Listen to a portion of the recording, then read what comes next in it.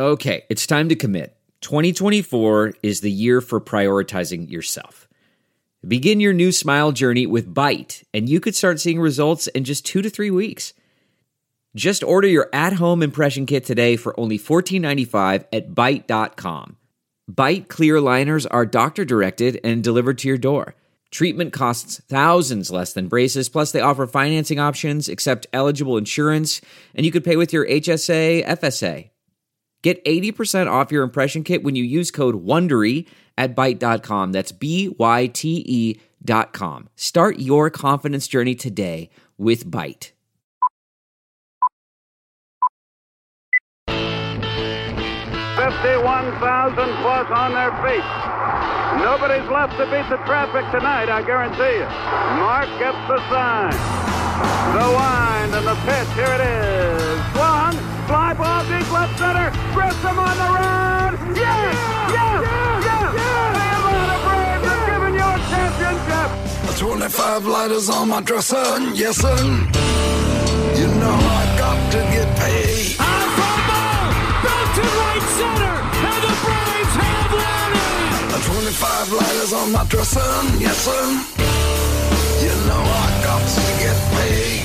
Swing and drive, back to right, welcome to the show! I got 25 lighters for my 25 folks.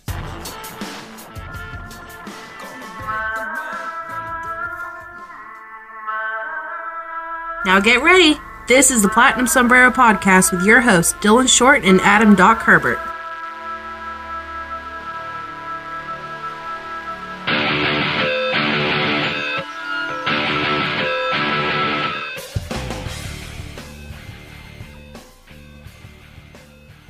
Well, hello there, everybody. Welcome into another episode of the Platinum Sombrero, brought to you by our friends at Armchair Media and our good friends at LinkedIn. The perfect hire can have an impact on your business for years to come. So when you need to find the next person to help grow your business, your brand, or whatever the case may be, LinkedIn Jobs will match the right talent with your open role fast. They've got over 675 million members worldwide. Why wouldn't you be one? LinkedIn Jobs screens candidates with the hard and soft skills you're looking for so you can hire the right person fast. Things like collaboration, creativity, adaptability. LinkedIn looks beyond the work skills and puts your job post in front of only the most qualified candidates who match your business requirements perfectly. That's how LinkedIn makes sure your job post is seen by people you want to hire. People with the skills, qualifications, and other interests that not only will help your business thrive, but help your business grow. And why companies... It's the reason why companies rated LinkedIn Jobs the number one hiring platform for delivering quality hires. I mean, it's not that hard to figure out. 675 million is a lot of people. Find the right person for your business today with LinkedIn Jobs. You can pay what you want. You get the first $50 off. Just visit linkedin.com/Braves. Again, that's linkedin.com/Braves, BRAVES, to get $50 off your first job post. Terms and conditions do apply. All right, Doc, we are at what I will colloquially say is the tipping point. I'm not sure how many of you people had to read that horrible book in AP history, but that's about where we're at right now. Everything seems to be going totally insane. I thought we were getting baseball back, which we're going to talk about here in a second, but turns out the owners might have had some different ideas, which we'll also get to in a second. But before we get into anything super deep on that, the proposal that everybody has seen by now, everybody got to watch all of the baseball media trying to dunk on Trevor Plouffe for reportedly leaking the terms or the main points of the proposed deal, which was spring training starting back up in June, baseball starting back at the first week of July. And everybody from Keith Law to Ken Rosenthal to Bob Nightingale to John Heyman, obviously, and even to some people we've had on the show before, ended up trying to, quote-unquote, dunk on Trevor Plouffe, saying, well, I didn't hear that, that's not true, without realizing a couple things.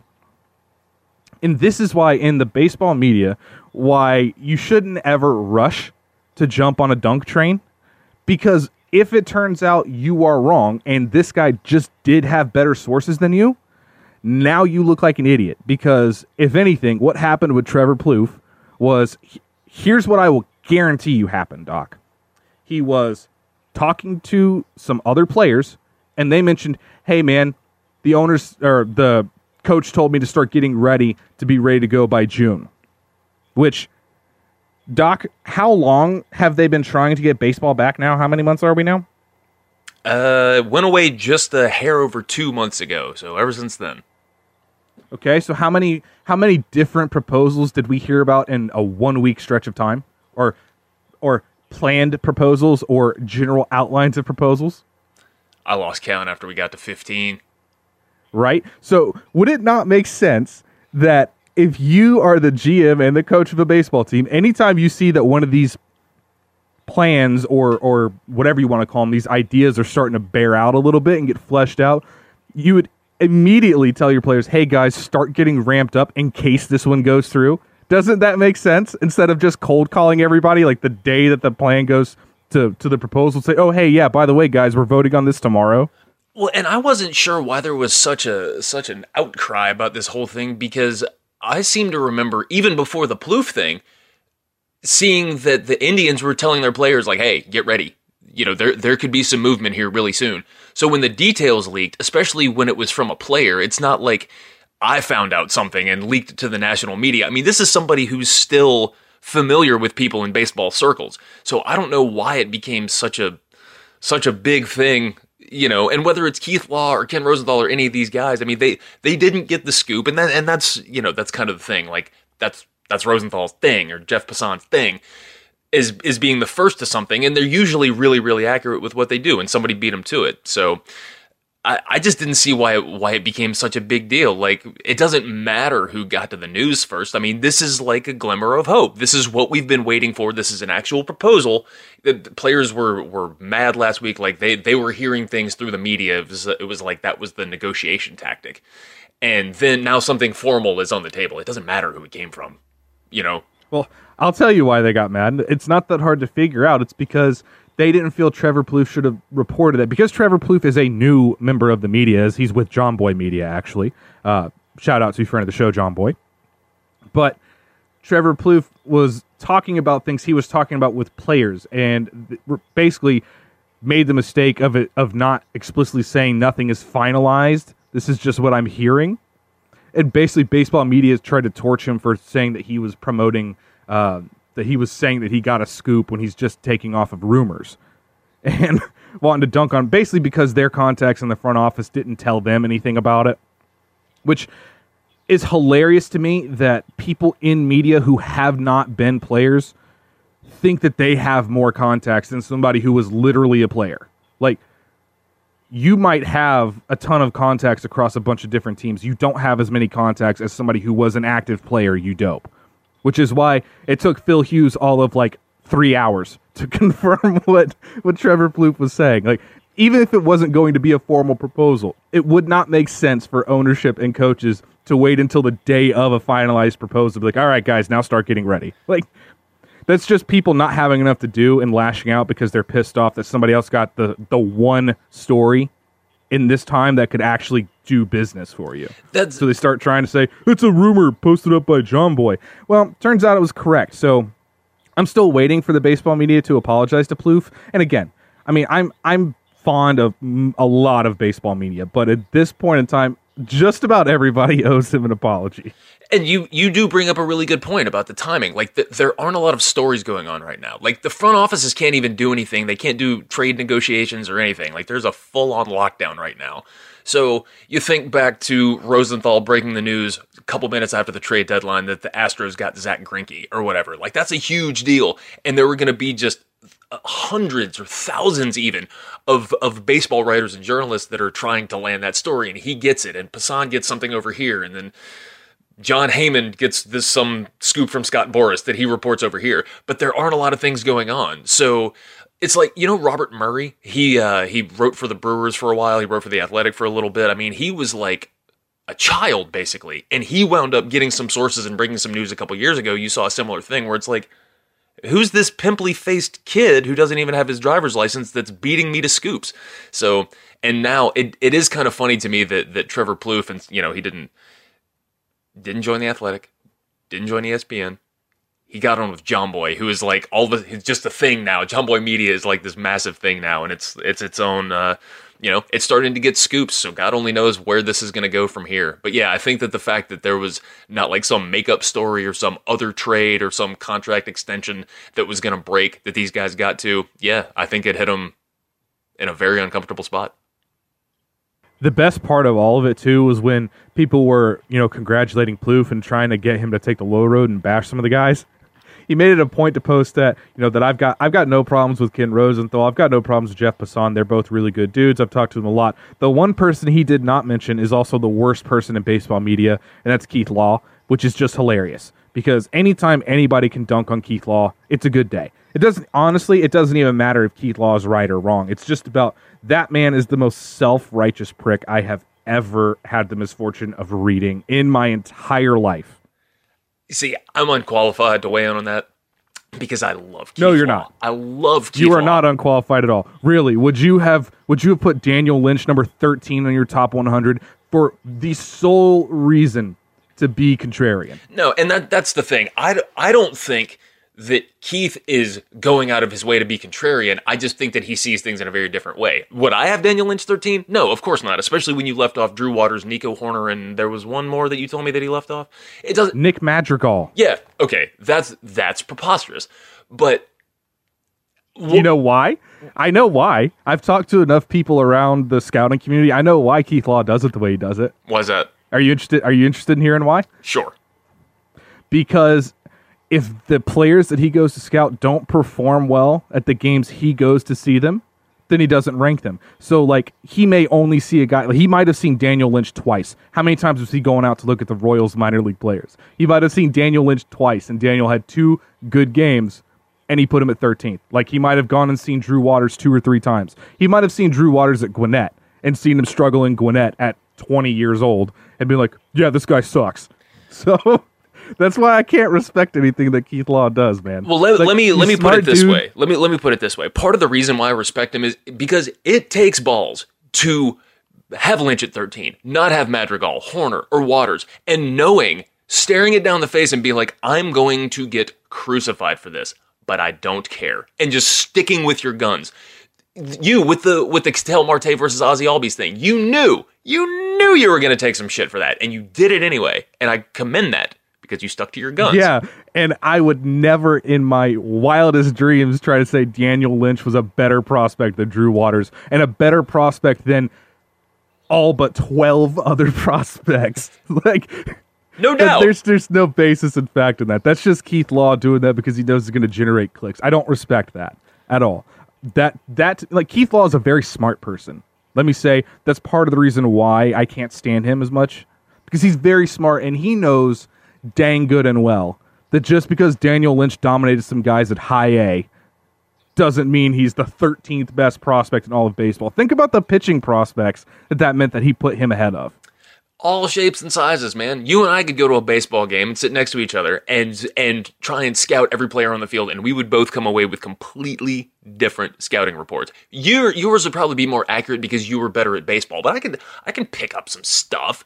You know what I mean? So it's everybody sees it in different ways. But all I'm saying is, if you've got a player ranked in the top 15 that nobody else has in the top 50, you're wrong. And I mean nobody else. That's like a big reach.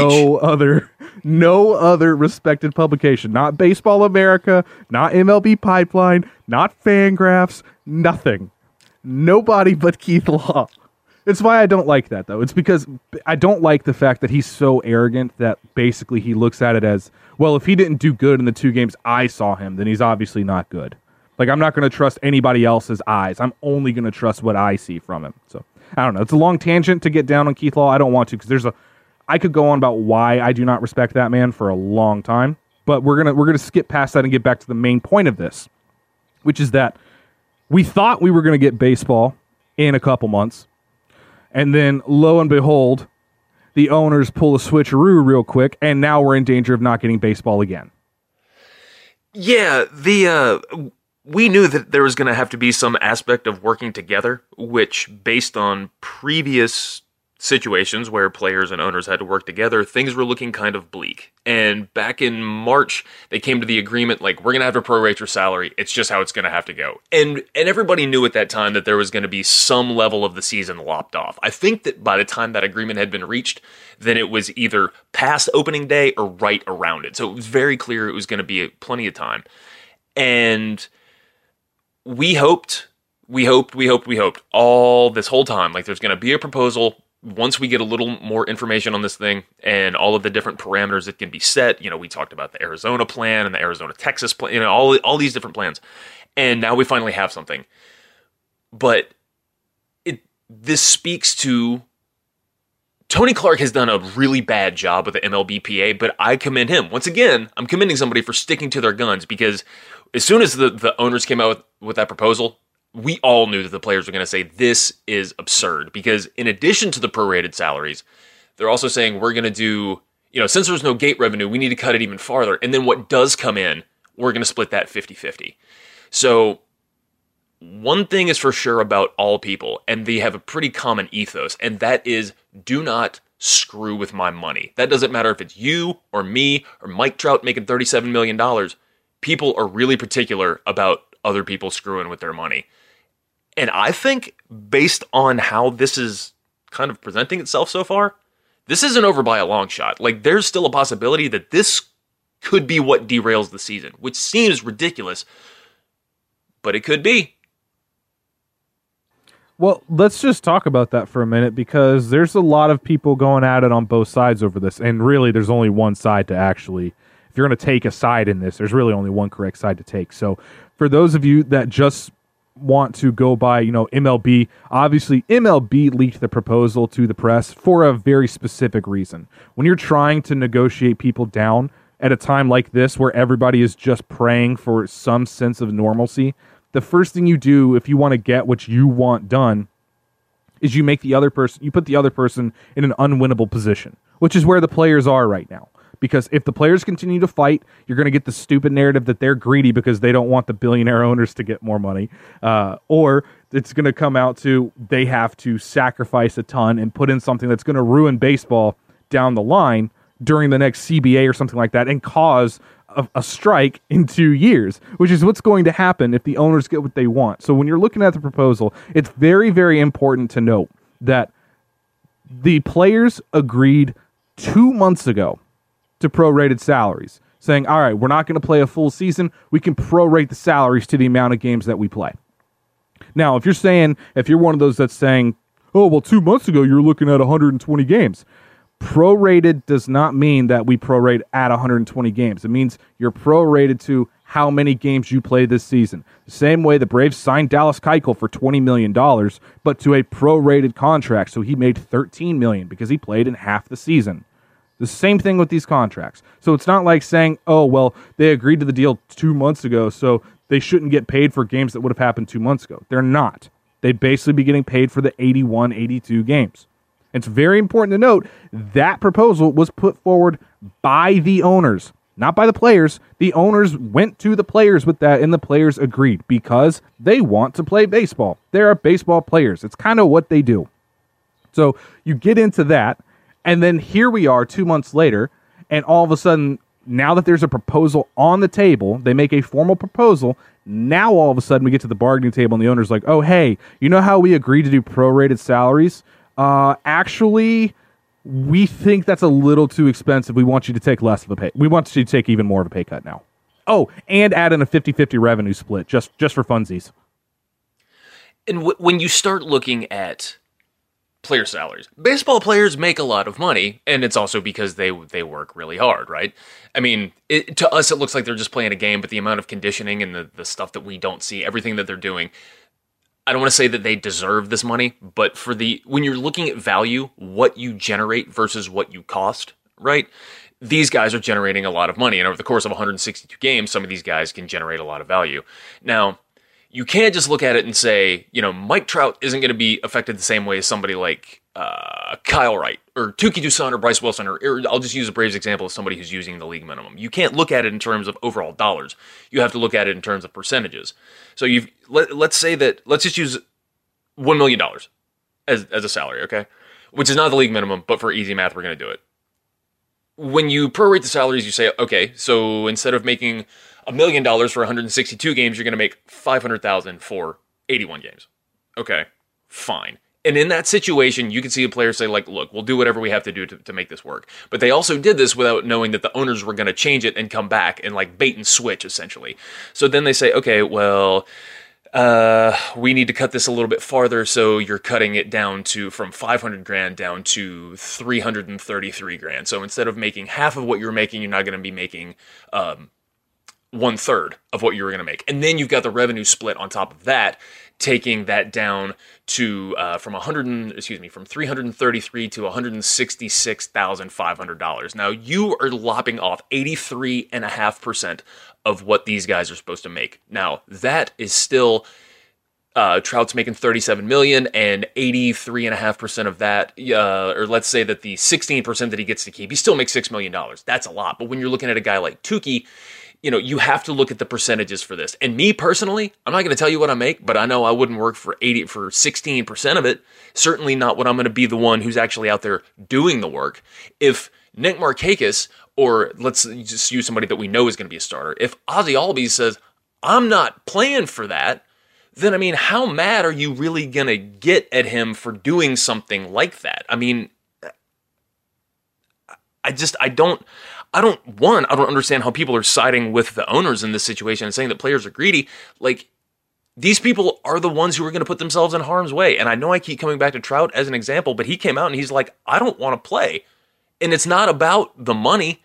It's about putting... He's got a son on the way. Yeah, and like there's ripples to it. He's not going to see his son, and if he does, then it's going to be under just like wearing one of those giant biohazard suits. Like, you got to be so incredibly careful. There's so many different aspects that pour into this, and it's not like Terry McGuirk is going to go suit up and play second base if Ozzy Albies doesn't want to play. You can't get mad at the players for saying, look, I'm not going to work for 16% of my salary and risk getting sick and not seeing my family and living in a bubble for several months.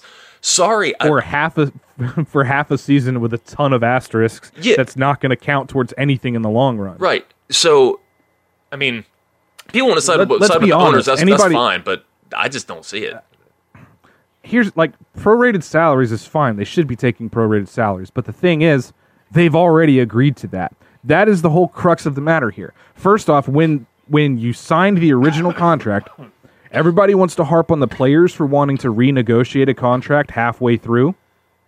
Well, shocker of all shockers, here we have the owners that just signed these players to these contracts, and what do? The first chance they have some issues is they want to go back on the contract. You sign the contract, that's the risk you take with the contract. When baseball performs better than expected, they don't pay the players more. Ozzy Albies didn't make more money last year for how good of a season he put up. Ketel Marte didn't get compensated for putting up a 7-WAR season. He got paid the same as he did when they originally signed him.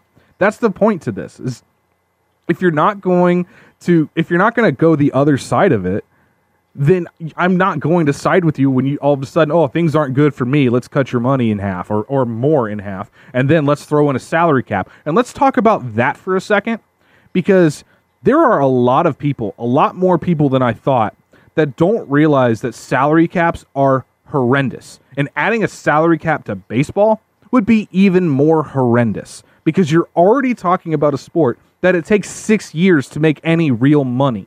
So if you put a salary cap on top of it, all of a sudden, you know how it gets very annoying sometimes in baseball when bad teams don't want to pay players to get better? Guess what happens with a salary cap? That for everybody.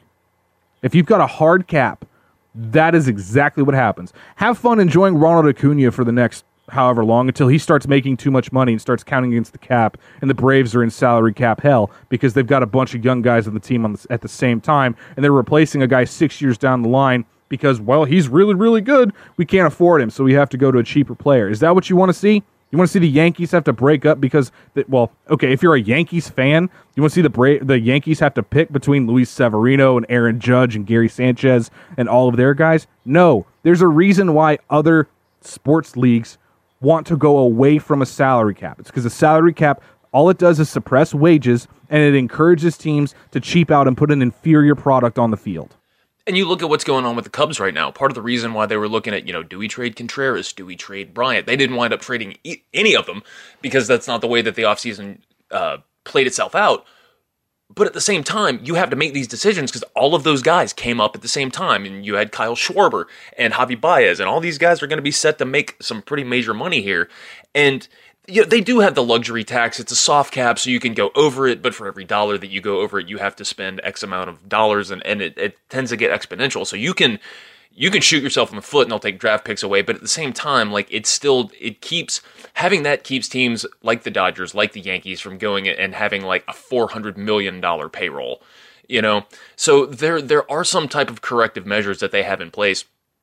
But at the same time, what makes me the most scared about this whole thing, and I've been pretty open about the fact that I'm nervous that there might not be a season, which for me is weird because I'm not the doom and gloom guy. I try and see the optimistic side of everything. But if this is a sticking point, and this isn't over, this is not going to say that the players are just going to completely reject this and we'll just see you guys in 2021. But once again, collective bargaining agreement is up at the end of next season, and if they're having trouble even... This is weird, and it takes a lot of nuance to get something like this to work, but if they're having this much trouble and the owners are trying to undercut the players and trying to not swindle, but it's not the right word, but it's not necessarily the wrong word either.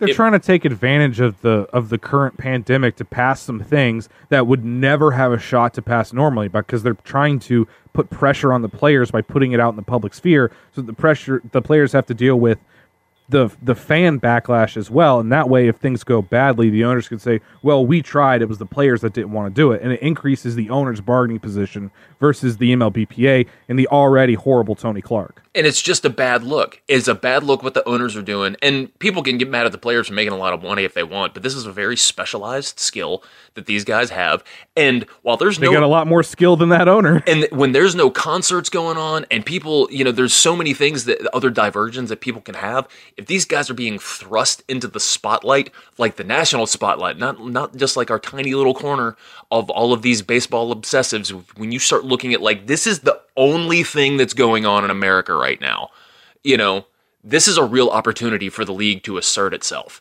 And it's just a bad look. So I'm nervous about this season, but I think that there's a way to patchwork this and to make it work, but the long-term ramifications of this could be very bad. I'm sad about missing out on some or maybe all of Ronald Acuña's age 22 season, but age 23, 24, 25, parts of these could all be in jeopardy. We're looking at one of the most talented baseball players that's come in the league in the last decade, in the last 30 years. Like, if you want to just put him in a tier, in the last 30 years, he's one of the most dynamic, electric players that we have seen, and we are going to lose some of his prime years because of money, and that's bad.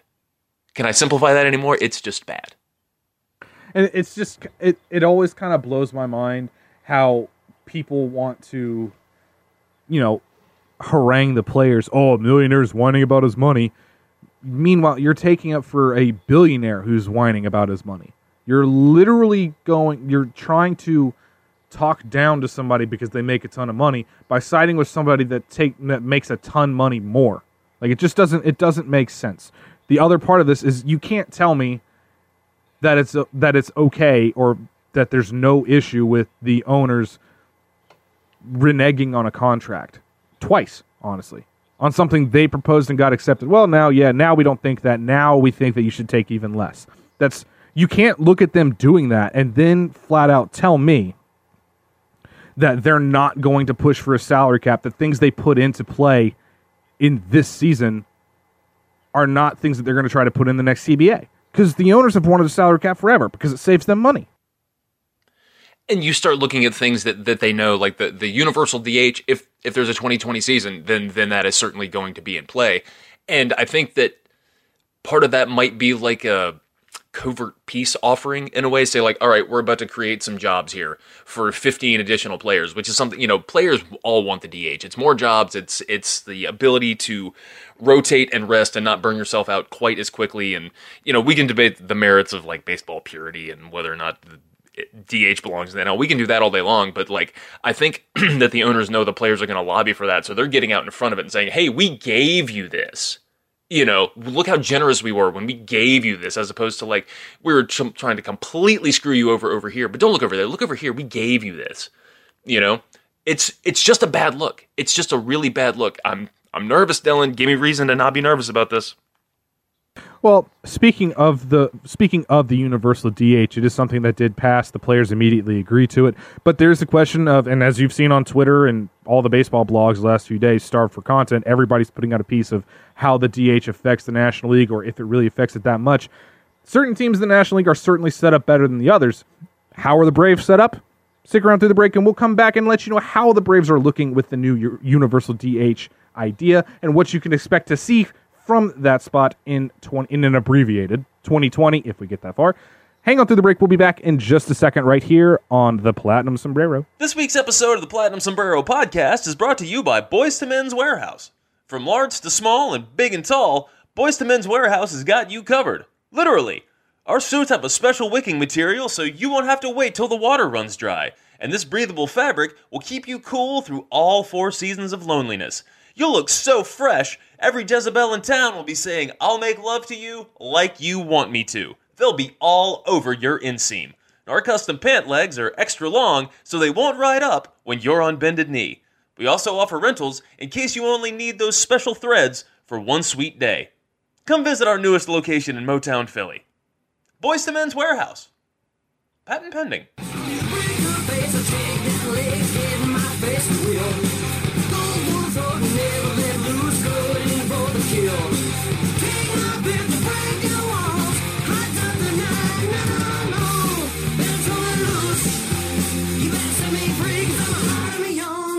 Free, a little bit better than it used to be, 'cause I'm alive. Ladies and gentlemen, welcome back to the Platinum Sombrero podcast. I'm still Doc Herbert, and with me as always is Dylan Short. Before we go any farther, just wanted to let you know that this week's episode of the Platinum Sombrero podcast is brought to you by 141,000 other Braves podcast. It's also brought to you by SimpliSafe. With home security, there's 2 ways you can go about protecting your home. There's the traditional way where you wait for a technician to come do a messy install, or you can just do it yourself. You have a lot of stuff in your house. You owe it to yourself to protect all of it. So why wouldn't you want to get SimpliSafe, which blankets your entire home in safety? You get comprehensive protection. We're talking cameras. We're talking sensors. We're talking everything. You're not even going to notice that it's there. You can install it yourself, which is super fun. You get that rewarding sense of having gotten something done. It can take you no more than 30 minutes to an hour. There's no trade-offs for your safety, and you have an army of highly trained security experts ready to dispatch police to your fortress at a moment's notice, 24/7. It'll only cost you 50 cents a day with no contract. This is why The Verge calls SimpliSafe the best home security system. So, when you have concluded listening to this episode of Platinum Sombrero, go to simplisafe.com/team. That's SIMPLI. safe.com/team. You'll get free shipping and a 60-day risk-free trial. You got nothing to lose. Simplisafe.com/team. That's simplisafe with an I.com/team. Dylan, at the very end of our last segment, you so deftly teased that we would be talking a little bit about some of the ripple effect of some of the finer aspects of this proposal, including but not limited to the DH. The universal DH, we have debated whether or not it is time. We did that a couple years ago, and now we're looking at this actually being a reality. And it couldn't really come at a much better time for the Braves. They are really, really well set up to absorb something like this. Arguably one of the best teams in the NL for this, right? Yeah. Now, if you read John Heyman, then you wouldn't understand. You wouldn't know that because the Braves were conspicuously left off his teams that are, going to profit from the DH. Somehow the Nationals get on that list, and somehow the Reds get on that list, but not the Braves. But it's not like Heyman has any bad blood or somebody that owns Heyman, or as I would like to refer to him as Heyman's Dom, who holds his leash, has a problem with the Braves for maybe not paying for a certain overrated player a couple years ago. But whatever. For the Braves, this could not be any better for the Braves. Because the one thing over all else that was worrisome for 2020, for a full season of 2020 for the Braves, was going to be how does Brian Snitker, I guess you could say the pitching, but if you say the pitching, you're wrong. But would be, how does Brian Snitker handle having this many guys who have starting capabilities on a roster? How can he actually manage to get guys enough playing time to make them effective and not have anybody dead by the second week in August? Well, enter the National League DH, which should have been around a long time. The last time it got voted on was like 1981. I mean, it's been a long time since this has even been put to a vote for some reason. The NL is one of 2 professional baseball leagues in the world that does not have the DH. The other one is, I want to say, the CPBL Central, I think it is, or it could be the MPB Central. It might be the Japanese League Central, but there's only 2 divisions in the entire world that do not have a DH. There's no reason for me to watch Mike Foltynewicz hit, and for those that tell me about the strategy, double switches are not great strategy anymore. It essentially plays out the same way. 8th place hitter gets walked, runners are on first and second, 2 out. It's the 6th inning. Oh, does he go ahead and take the pitcher out now? Or does he leave him in there and let him get an out and rely on something later on? It's not really strategy. It's the same move every game. It's been about time for this. Luckily for the Braves, we seem to be sitting pretty. We've got a ton of depth on basically just sitting on the bench. We've got a ton of depth that was right on the AAA call-up list as well. You've got Austin Riley, you've got Camargo, you've got Duvall, you've got Markakis if you want to use him against righties, which is the only time he should be used. You've got guys like Peter O'Brien, who looks really good in spring training. I do not trust him to do that in the regular season because he's tried to DH before and it didn't work out. But you've got a lot of options that you can use, and you've got a lot of guys that fit the DH profile. For a lot of teams in the National League, their DHs aren't exactly going to fit their profiles. So they're going to end up getting a guy that's a great defender, put him into the field, and let their best hitter, like let's say the Nationals. Is there any doubt that they're going to have, is Ryan Zimmerman still playing, or did he retire? Honestly, I can't remember. Just thinking about that the other day. I have no idea whether he wound up signing back with them. Let's just say I know he wanted to. If Zimmerman is playing for them again, there's no doubt he's going to be the DH. Unless you want to use Matt Adams, I guess. I don't know. But essentially, if Zimmerman is gone, then you'll have a good defender play first base, and Matt Adams will DH. It's not that hard to figure out. So, as far as increasing the strategy, I don't think it affects strategy at all. If anything, it affects the pitcher strategy because now you don't have an easy out in the lineup unless you're the Braves, who gave up approximately 782 hits to pitchers last year. To me, this is perfect. This should have been happening a long time ago. If this had happened years ago, we could have kept Josh Donaldson. That's the only thing. It's not exactly fair for 2020 because, teams aren't really set up to go out and get a big DH now, but it's going to happen going forward. This was going to happen on the next CBA anyway. So this was just the owner saying, yeah, here, go ahead and have it. I mean, we've all known this was going to pass, and it's about time. The Braves are set up really, really well for it. And they're probably, as far as the National League East goes, they're probably set up about as well as anybody else. The Mets have to be happy because that means Yoenis Cespedes can just hit and not have to worry about running around in the outfield. But overall, I think the Braves are set up probably the best in the division because of this. Well, and you're gonna have expanded rosters. What the number hasn't been finalized yet because it's still just a proposal. But I've seen the number 30 active players instead of, this is going to be the first year for 26. So it'll seem like there's 5 extra guys out there. And you can also have, there's talk of them being like a taxi squad. Yeah, 20 guys that are... I've heard 50-man rosters, 30 active with 20 on the taxi squad, but it could be 10 on the taxi squad. Right, so you're going to have plenty of options, but you're right. One of the most fascinating storylines to watch was Camargo versus Riley over at third base. What do you do? There was a lot of talks. Brian Snitker took a whole lot of flack because he said, whoever doesn't get the job is going to go back to the minors probably, which... Okay, I mean, you could do a whole lot worse than having somebody that almost won your starting third base job being there as having like a separate role. And then there's all of the different outfielders. And you brought up Pete O'Brien too. I'm not fully sold on his ability to do anything other than just hit home runs. I think that his hit tool is much more in question than a lot of people realize. That dude has bounced around a lot. He can't stick anywhere because he can't hit. He can hit home runs and he can hit them very far. But it just, once again, it gives you flexibility. Freddie Freeman's coming off of elbow surgery. Maybe he'll need a little bit more time.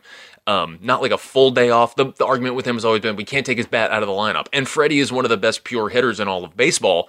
But he's still going to be nursing an injury. You can still set it up to where he can play. You can keep his bat in the lineup, and you keep him out of the field. We talked a lot about rest for players last year. We don't necessarily need to rehash that, but it does give you the ability to keep guys from getting quite as burnout. We talked about this before the show. You had mentioned, like, if you're dealing with 81 games, especially if you're not playing the first 81, then the second 81, you're not quite at the same risk of running guys ragged as you would be in a full season. But still, going into the playoffs, if the season's going to go a little bit longer, you want your guys to be fresh where you can. And roster-wise, this is a deep team. You may not like some of the guys who are serving as depth, but this is a deep team. You could do a lot worse than Nick Markakis as a DH candidate, you know? And even if he is a DH candidate, then it allows you to replace him with Adam Duvall in the field, you know? And that is kind of a win for me. So I like the depth, and I'm curious to know what they're going to do with these other roster spots too. You know, like the pitching, you're going to need a little bit of extra time for these guys you're only going to get 3 weeks of a second spring training, which is going to be your entire spring training, because unless you've been pitching in between and doing side sessions and bullpens, then you're not going to be ready by the time July rolls around, so you need some extra arms in there. It could be really beneficial for some of the fringe roster candidates. We wondered what was going to happen to Tukey and Phil Pfeiffer and some of these guys that could just serve as depth once again. Kyle Wright. What's that? So Kyle Wright, this is a good opportunity for the Braves, since they are going to be relying on so many young pitchers. And in a shortened season, you can't go through prolonged slumps. Like, you don't have that whole month of April to get ready. So if you look at a 162-game season, basically the month of April is teams getting right. We always talk about early on, he's had some bad performances, but it's early, he's just getting into the swing of things. You don't have time to do that in a shortened season like this, where basically the first 2 weeks of this season will determine where you end up placing the division. If you go all the way back through the lists and you look at teams in 82-game samples, teams like the Braves in 82, maybe, I think, were the second best record through 82 games, basically the first half of the season, like right behind the Yankees. Like the 98 Yankees were something like 38 games over 500 after 52 games. Like, very few teams other than the 87 Brewers who in their first 82 games put forward like a plus 30 game stretch and finished the season right at 500 or something like that. But it's very important how you start.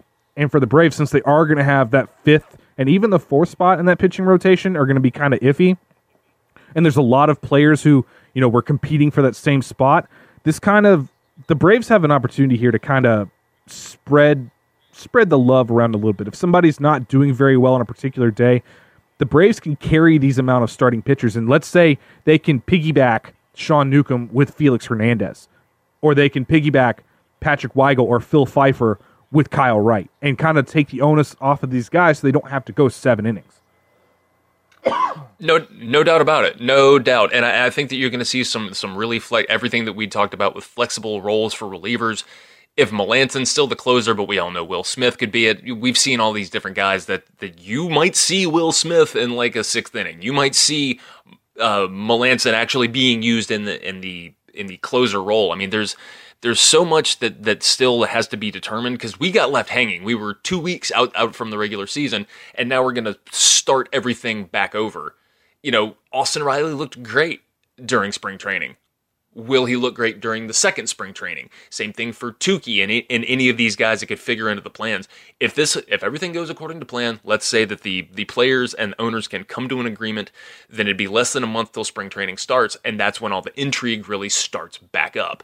And we wondered what would happen with Felix Hernandez. Is he going to take the Cole Hamels role now that Cole Hamels' shoulder has allegedly had time to recover? So part of what I have really missed about doing the show is just getting into these getting into the minutia of all of these different things. And that's been so hard to do since everything just got put in a screeching halt. So I'm curious how things are going to play out, because you never know. Riley could come back in and he could one-up himself for what he was doing before, or Camargo could completely tank. Pete O'Brien might show everybody why he had a 20-hit tool, you know? So fingers crossed. Fingers crossed that they get this passed so we can actually open those types of conversations back up. Absolutely. We need to move on from that, because I'm very excited for the DH. That's going to be the best thing. It should have happened years ago. There's no reason why we should have been watching Mike Foltynewicz or Alex Wood try to swing a bat. Love you, Alex. Don't get mad at me. There's like pitchers haven't practiced hitting, like actually hitting, in like 5 years by the time they get to the major leagues. I mean, there's just no point to it. You're talking about as soon as baseball gets competitive to where money starts entering the equation, there's a DH. There's for a reason, because it takes a lot to get really good at pitching. You have to really focus to be a really good pitcher. So they take all of their time and devotion to pitching, which means I don't need to see a guy who's hitting at the same level as a high school sophomore trying to hit against Clayton Kershaw or Max Scherzer. Like that person, that is not the best person for that job. And you can tell me, well, fielders should have to hit. Okay, would you rather have Evan Gattis in left field? No, you wouldn't. Now, granted, these days you don't want Evan Gattis at the plate, but at the time when the Braves had Gattis and he was rocketing to the moon, the Braves were just trying to find anywhere to hide him in the outfield because they didn't have a DH. So it to anybody that says it doesn't give the American League an advantage, it most certainly gives the AL a competitive advantage, especially when you get to things like the World Series where half the games are with a DH, half are without. So those games with a DH, the National League teams generally don't have a player that's a contracted DH. They're essentially taking a guy and trying to plug him into a spot that, based on roster buildup, usually doesn't fit, because in the National League, you have to be a lot more versatile. The American League, you can be a lot more specialized, which is why I'm not going to take a look at the numbers here because we're running out of time, but I would imagine the American League has won the All-Star game a ton more times in a row and probably won the World Series a lot more often than the National League since 1981, I would say. And for as many different tweaks as Rob Manfred and co. are trying to make here, by and large, the DH doesn't really bother me that much when you start contrasting it with, like, having a runner on second base to start extra innings or something like that, or any of the number of different things that can happen. And the way that the game has gone, we have moved to a 3 true outcomes game. You can either try and change everything about the game, or you can adapt to the times. The way that people are now, with their attention spans, like, nobody's going to fall in love with baseball watching a 2-1 game. We did, I did, you did, but you know what? It's a different time. You know, we as enthusiasts, like, it's hard for me as a mega enthusiast to watch a 2-1 game, because I'm like, I mean, yeah, these are all real pretty curveballs, and man, that guy missed that slider by a foot. But could somebody hit a damn home run or do something, get on base, you know? So when you're looking at this next generation, look, I'm not saying you were going to have a much easier time adapting to the game than trying to change the people who you were trying to watch, who you want to watch the game. So let a DH come in and hit 460-foot home runs. It's entertaining for everybody, you know? If I'm having trouble watching a 2-1 game, then my buddy or my neighbor across the street who doesn't like baseball, he's going to just be like, this is the most boring thing I've ever seen. So you kind of have to pander to these people. It's unfortunate, but it's... Let's be real honest real quick. Anybody that says they prefer a 1-0 game, I prefer a pitcher's duel, they're lying. They don't.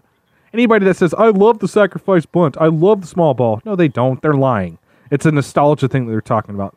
Everybody likes home runs because you love the crack of the bat. You love how the stadium collectively roars or holds its breath until it's gone. You love the reactions from the people in the booth. Like, it's just different. People love offense for a reason. Offense is fun. Defense is important. I'm not going to say it's not important. It's extremely, extremely important. But nobody... I don't want to say nobody, because there's somebody that likes everything. I mean, there's people that eat kimchi, so there's people that like anything. So very, very, very few people, I would say under 15%, actually enjoy watching pitchers' duels. Now, if it's a pitcher who's doing what, like striking out 20 people, like a Kerry Wood performance, people are into that because he's striking out, because he's an offensive pitcher, essentially. That's the pitcher equivalent to home runs. If it's two pitchers who are giving up a ton of contact and the defense is just making routine plays behind them, like, let's say Mike Soroka. Mike Soroka has some fun outings to watch, but let's say Mike Soroka is going against Marcus Stroman. And it's a 1-0 game going into the 8th because both of these pitchers are just burying balls in the ground and people are just grounding the ball weakly to short and second base. That's a boring game.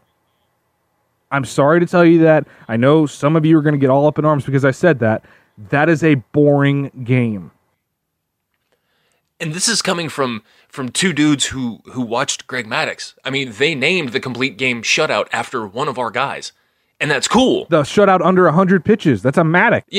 Yeah. Like, but that was also 15, 20, 25, 30 years ago. Like, but it was also different because Greg would have you hit the ball exactly where he wanted. It wasn't just you were making ground ball contact. Because if Greg Maddux didn't have the movement that he did on it, and he wasn't going around telling his defenders, hey, move over 2 steps to the left, then it wouldn't have been as exciting. And by the way, we here in Braves country love Maddux, and we should, because in my opinion, he's the greatest pure pitcher of all time. But if you talk to anybody else around the league who were the most fun pitchers to watch, it's going to be Randy Johnson, it's going to be Roger Clemens, and it's going to be Pedro Martinez. Point blank period. Straight up embarrass guys. There's a reason why people think John Smoltz was the better playoff pitcher or the better clutch pitcher than Maddux. Even though it's not true, but that's what people assume because those guys were able to put people away. And I'm just saying, with a DH, you get to add offense into the equation. You don't have to watch pitchers take those horrible swings that you know your 12-year-old can take a better swing out in the front yard. I mean, it's more than time. Let's just be real for a second. Anything that helps the Braves get a World Series, I'm all for. And the Braves are a much better team if Austin Riley or Adam Duvall or Nick Markakis are hitting as opposed to if Mike Foltynewicz or Mike Soroka are hitting. Yeah, say what you will about Nick Markakis. He is a better hitter than Mike Foltynewicz. Absolutely. And on that note, as we have praised Nick Markakis twice, we do have to get out of here now. We've got some very important engagements for today. So hope you guys enjoyed the show. Sorry if this was angry Dylan today, but, you get what you pay for. We'll be back again in a couple weeks. We'll do this all again. Hopefully we'll have a little bit more to join you. As usual, if we get anything crazy, we will probably do an emergency episode to let y'all know. Thank y'all so much for tuning in. We will see you next time right here on the Platinum Sombrero.